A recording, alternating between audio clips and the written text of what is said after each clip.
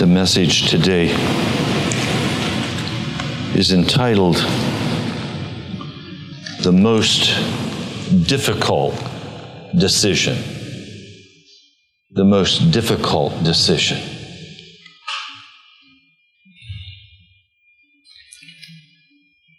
We make choices all the time. Those choices add up and finally shape our lives and either shipwreck us or bring us through in the blessing of God. God does not have any grandchildren. You don't ride somebody's coattails into heaven. And many are going to arrive in hell by accident. But no one will arrive in heaven by accident. It will be a result of choices made. I'll never forget, the family called me to the hospital. Grandpa was dying, they told me. And he had not yet become a Christian. They said, Pastor, would you come and make one last appeal to Grandpa that he would get right with Jesus? I said, yes, I will come. So I got there and discovered that Grandpa had made the decision to no longer receive dialysis.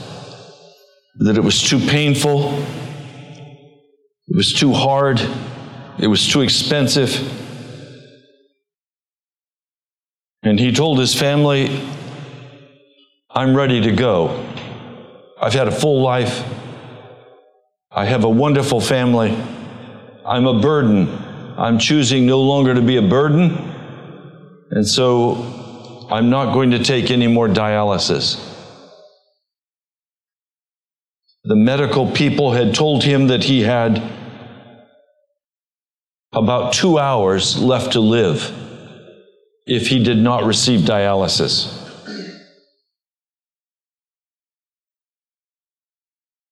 whole family is gathered in this large hospital room. I come in. I immediately go to his bedside. I have met with him on a number of occasions. And I have spoken with him about Jesus on a number of occasions. And each time he had blown me off. He didn't want to talk about Jesus. And so I came to his bedside and I said, I understand that you are not going to receive any more dialysis. That you've made the decision to die. That's right, Pastor. And it's the right decision. Don't try to talk me out of it. I said, I'm really not concerned whether you live or die today, but I am very concerned about whether your destination brings you to hell or to heaven. And from what I have heard about from your family and from what I've observed as I have visited with you on a number of occasions, very strong man. Know who you will meet him. He said, I'm not going to meet Jesus.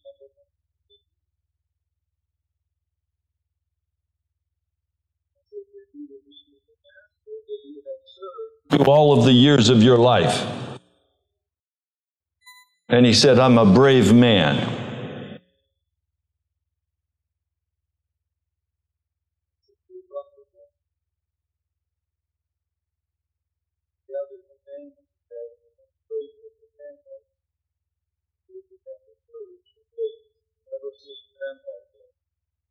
I told them you need to say goodbye here because you will not see him on the other side unless you decide to join him. And each of you will make the choice about whether to join him or whether to go to heaven.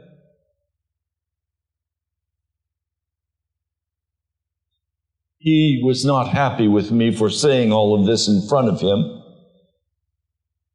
So he would not say goodbye to me as I left the room. And about 2 hours later, he passed. And the family called me and said, "Will you please do the funeral, Pastor?"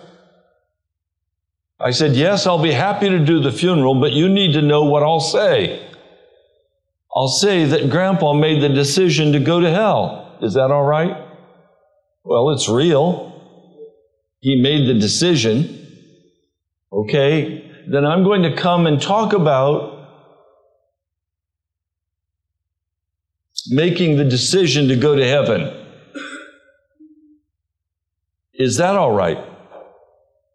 "Well, yes." And that's what I did. I went and encouraged the family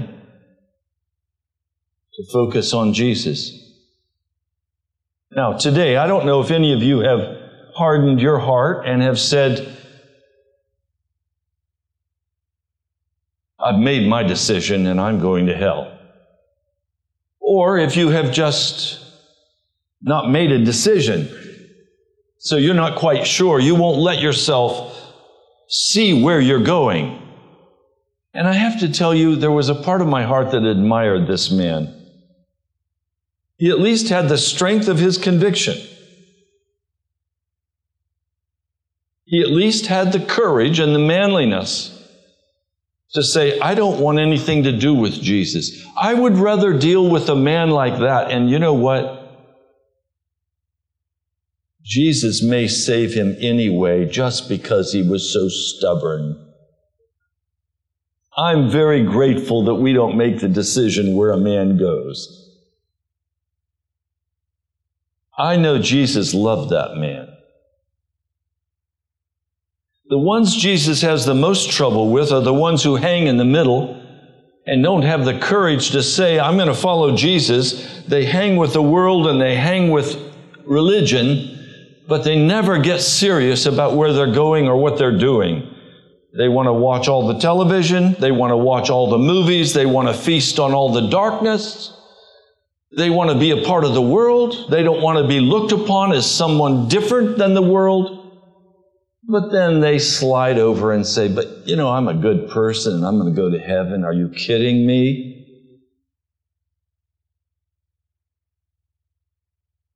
You don't go to heaven by accident. You go because you have made a decision to trust Jesus Christ with your heart and your life, and you choose to enter into Him. You choose to enter His rest. Now, before we go into the scripture, I want to just say this so that you can begin to pick it up as I share this message. A man's will, a man's sin is broken at the wall of Jesus. There is the invitation to enter into the rest of God. And the scriptures say, labor, struggle, put forth every effort to enter into the rest of God. Well, what is the rest of God? Well, in Scripture, the word rest means to stop, but it means more than that.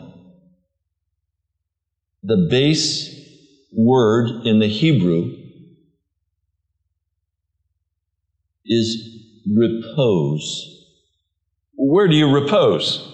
I repose in bed. The invitation of God is to enter into the bedroom of God and rest with Him and cease from your own labor. Stop trying to make your own life work. Trust Jesus to make it work. And so,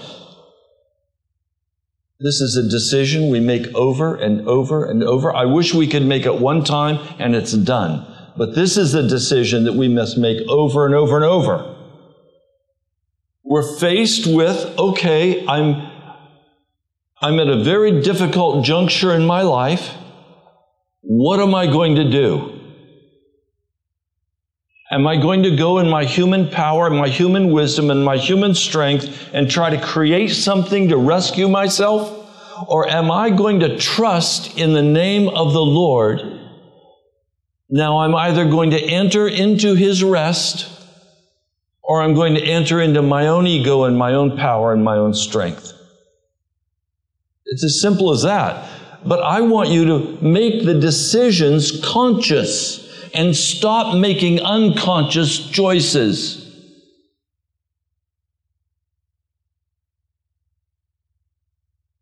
I'm struggling in a number of areas in my life right now. In the area of church ministry, we do a radio broadcast. I go down to the radio studio, which has just been built out. It's moved. It's a brand new, beautiful radio studio downtown. I go there on Thursday. I ask the engineers, has anyone produced a radio show in this broadcast studio? And they say, no, not yet. You're the first. My heart sank. I said, okay, turn the mics on and let's see what this sound is like. They turned the mics on. I spoke into the mic, and it sounded like I was speaking into a tunnel a mile long. The sound quality was not radio quality sound. The engineers struggled to get the sound the way it needed to be for about 45 minutes. I had 3 minutes before I had to go on air. And I finally said, Lord, I lift my hands. I can't make it work. What do you want me to do?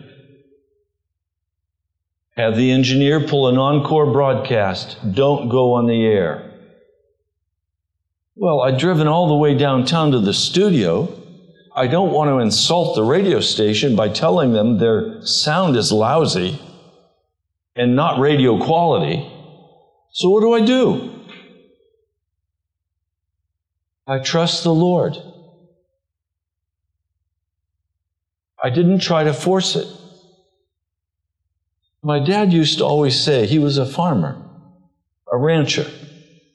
And he'd always say to me, Raymond, don't force it or you'll break it. Well, he was right. He was talking about hooking up the manure spreader. And I wanted to jam it because I didn't like standing still. It stunk. I wanted to get that thing hooked up and get moving so the breeze was coming in my face. Raymond, don't force it. You'll break it.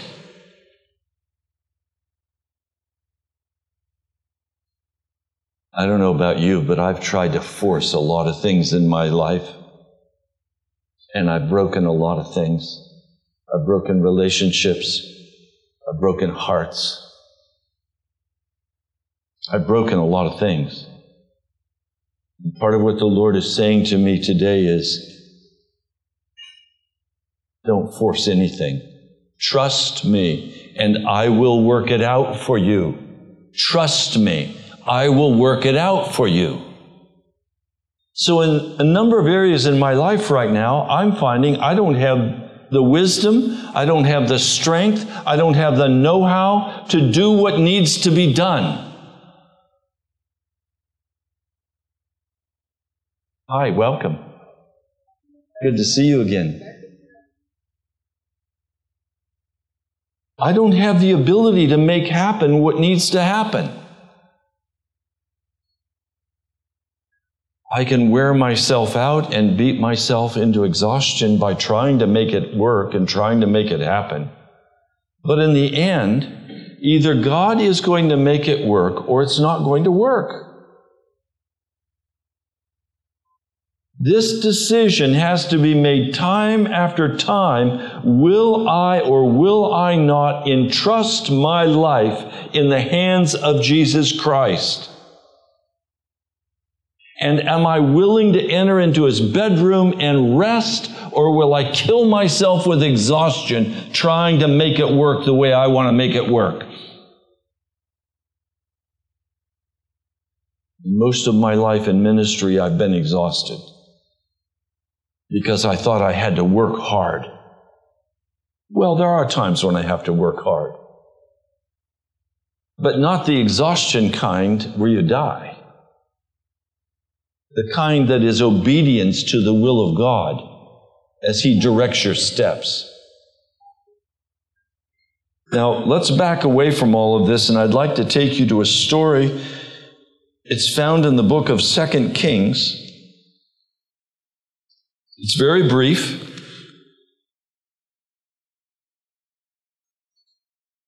It's found in the book of 2 Kings, the 2nd chapter. Elisha has served Elijah for about 20 years. He has received a double portion of the Holy Spirit, and it's made him like an alien. His thinking is not the way human beings think. His actions are out of accord with the way humans act. He is a strange bird in the world. I pray God He will make me into a strange person in this world. I don't want people to talk to me and look at me and say, wow, there's a great guy. He knows how to walk in the world and be successful. No, I don't want that. I want people to come to me and say, why are you so strange, Pastor? Why do you always want to talk about Jesus? Why are you uncomfortable when there's conversation about darkness? You know, most of my acquaintances have learned, don't ask, did you see the latest Batman movie? Because they know as soon as they ask me that, I'm going to say to them, why do you insist on feeding in the pig trough? Why do you insist on going to darkness for your food? My dad, again, he said no to me when I said, can we go to the movies with my school buddies? He said no. I said, why not? He said, Raymond, would you rather come and sit down at our table and eat a meal that our family has prepared? Or would you rather go downtown to a garbage can and see if you can dig through it and get something worth eating? I said, I don't want to eat out of the garbage can. Well, then stay out of the theater. It's a garbage can. Well, he was right. Junk in, junk out. Garbage in, garbage out. Garbage in, no righteousness in your life. No love of Scripture. No love of Jesus. Filled with darkness. So we come to this story, and it's shocking to us. It doesn't seem very tolerant. Let me read it for you. Verse 23.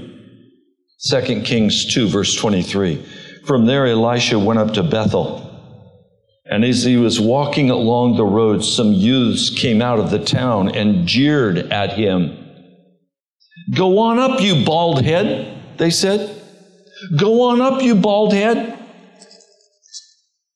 He turned around and he looked at them and he called down a curse on them in the name of the Lord. And 2 bears came out of the woods and mauled 42 of these youths. And he went on to Mount Carmel and from there returned to Samaria. We have in America lost all respect for God. We think we can go do what we want to do and say what we want to say. But may I tell you, the American exceptionalism that we share today, the freedoms that we share today that are being stripped away from us, came because of godly great-grandparents, men and women who were straight with the Lord God, Men and women who did not compromise with darkness and were totally intolerant of sin. You know, my grandpa, he was a great Methodist. And Grandma, my dad used to tell me stories about them. They owned a ranch in the West. He said, I've never known two more loving people than my mother and father. And I've also never known two people who were so utterly intolerant of sin.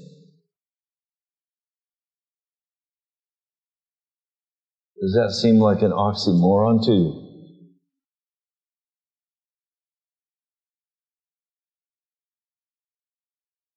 If we're going to understand today what the Lord wants to say to us, we're going to have to let Him build back into our hearts respect for righteousness. And we're going to have to begin to make the hard decision to trust in Jesus in every area of our lives and stop relying on our own power and our own resources.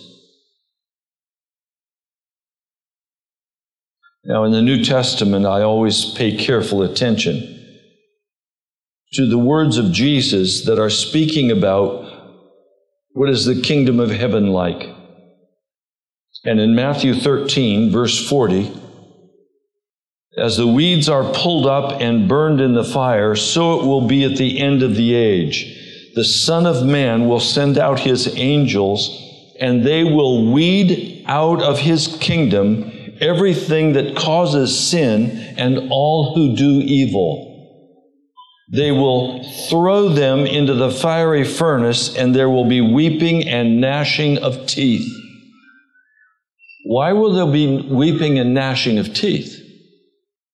Because these are people who are Christ followers, who never were willing to go all the way and enter into the rest of God, but enjoyed the sin and the wickedness of the world.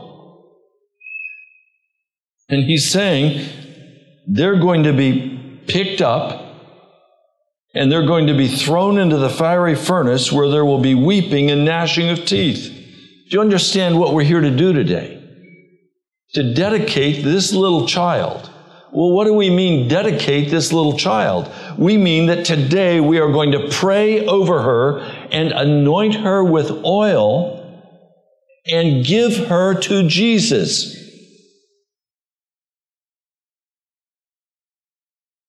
And claim her for the kingdom of heaven. Then as she grows up, she gets to make new choices and break what we do here today. But the joy of this is that the dedication is not just for this little girl. It's for Grandma and Grandpa. It's for uncle and aunt. It's for family. It's for the church.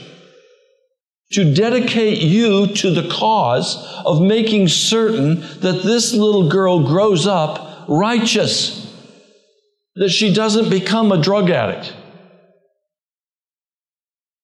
that she doesn't end up going to prison. It's our responsibility to relate to her in such a way that she will love Jesus and walk clean before God. It's going to be up to Zach to take a bat and keep guys away from her that shouldn't come close.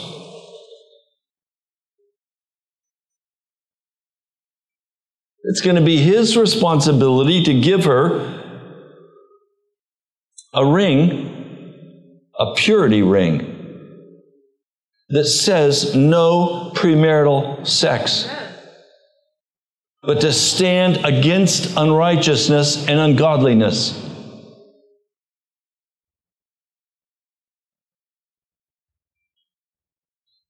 Right now, God is in the process of bringing a beautiful woman into my life. You know, one of the first things, like on the second date, do you know what I said to her? I need you to understand, we need to have an agreement between us that we will not engage in any premarital sex. And she got this bright smile on her face. And she said, I didn't know how to say that to you. But that's exactly what I believe. I want to be clean until we're married, if God so chooses for us a future together.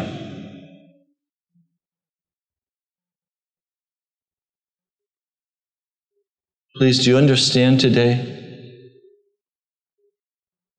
God wants a righteous and holy people. And we've got to make that decision time after time after time that we are going to enter into the rest of Jesus and not into the wickedness of this world. And we are going to stand like a wall against the filth that is flooding into America. We are losing America. Everything that was righteous years ago is now unrighteous. What was sweet years ago is now bitter.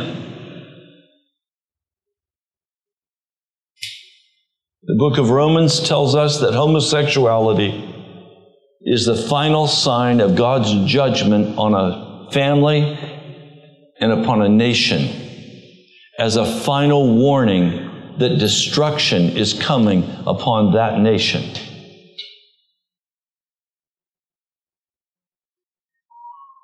Yes, we're called to be loving. Yes, we're called to be kind. Yes, we're called to love sinners, for which of us has not been a sinner? We're not to throw stones, but we're to speak the truth in love and say, are you willing to come and follow Jesus? Will you lay your life down for Jesus Christ?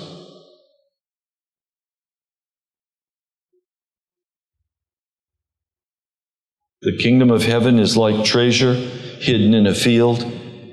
When a man found it, he hid it again, and then in his joy went and sold all he had and bought that field. Can you imagine what that man's wife thought when he came running home from the field and said, honey, we have to buy the field today, and to buy it, we're going to have to sell the house and everything we own? I'm sure she thought he'd lost his mind. And I'm sure he couldn't tell her because she'd tell the neighbor. And then the man who owned the field wouldn't sell it. But he knew the secret. There was a treasure buried in that field. And he could own the field and own the treasure if he sold everything and bought it.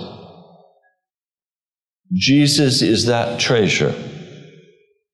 And when I buy the field, it means I have turned aside from darkness and I have decided to enter into the rest of God. I'm going to cease from my own labor and I'm going to trust in Jesus.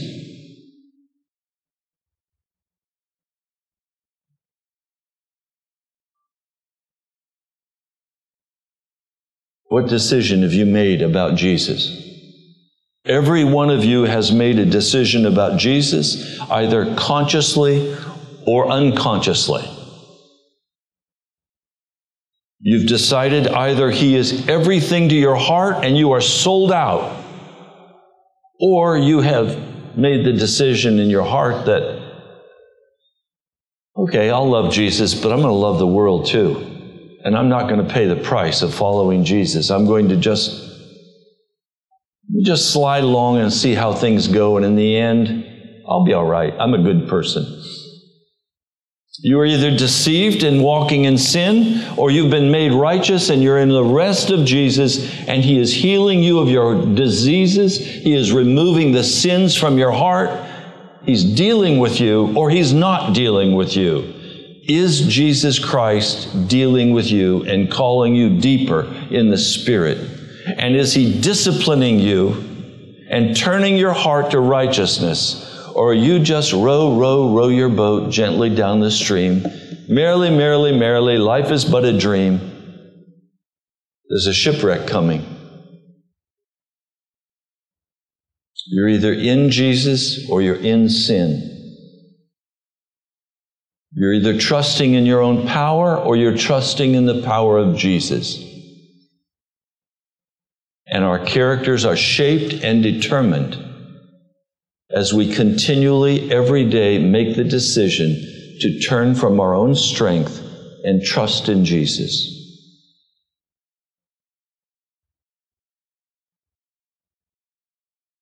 I can't do it, but I wish I could. I wish I could come and stand in front of each one of you one by one and ask you the question,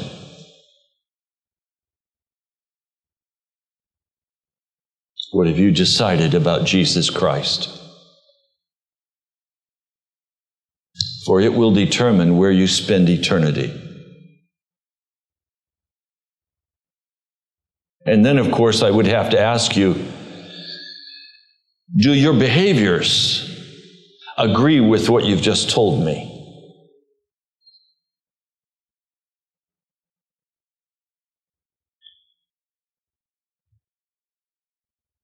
Let's dedicate little Anastasia. God bless you all.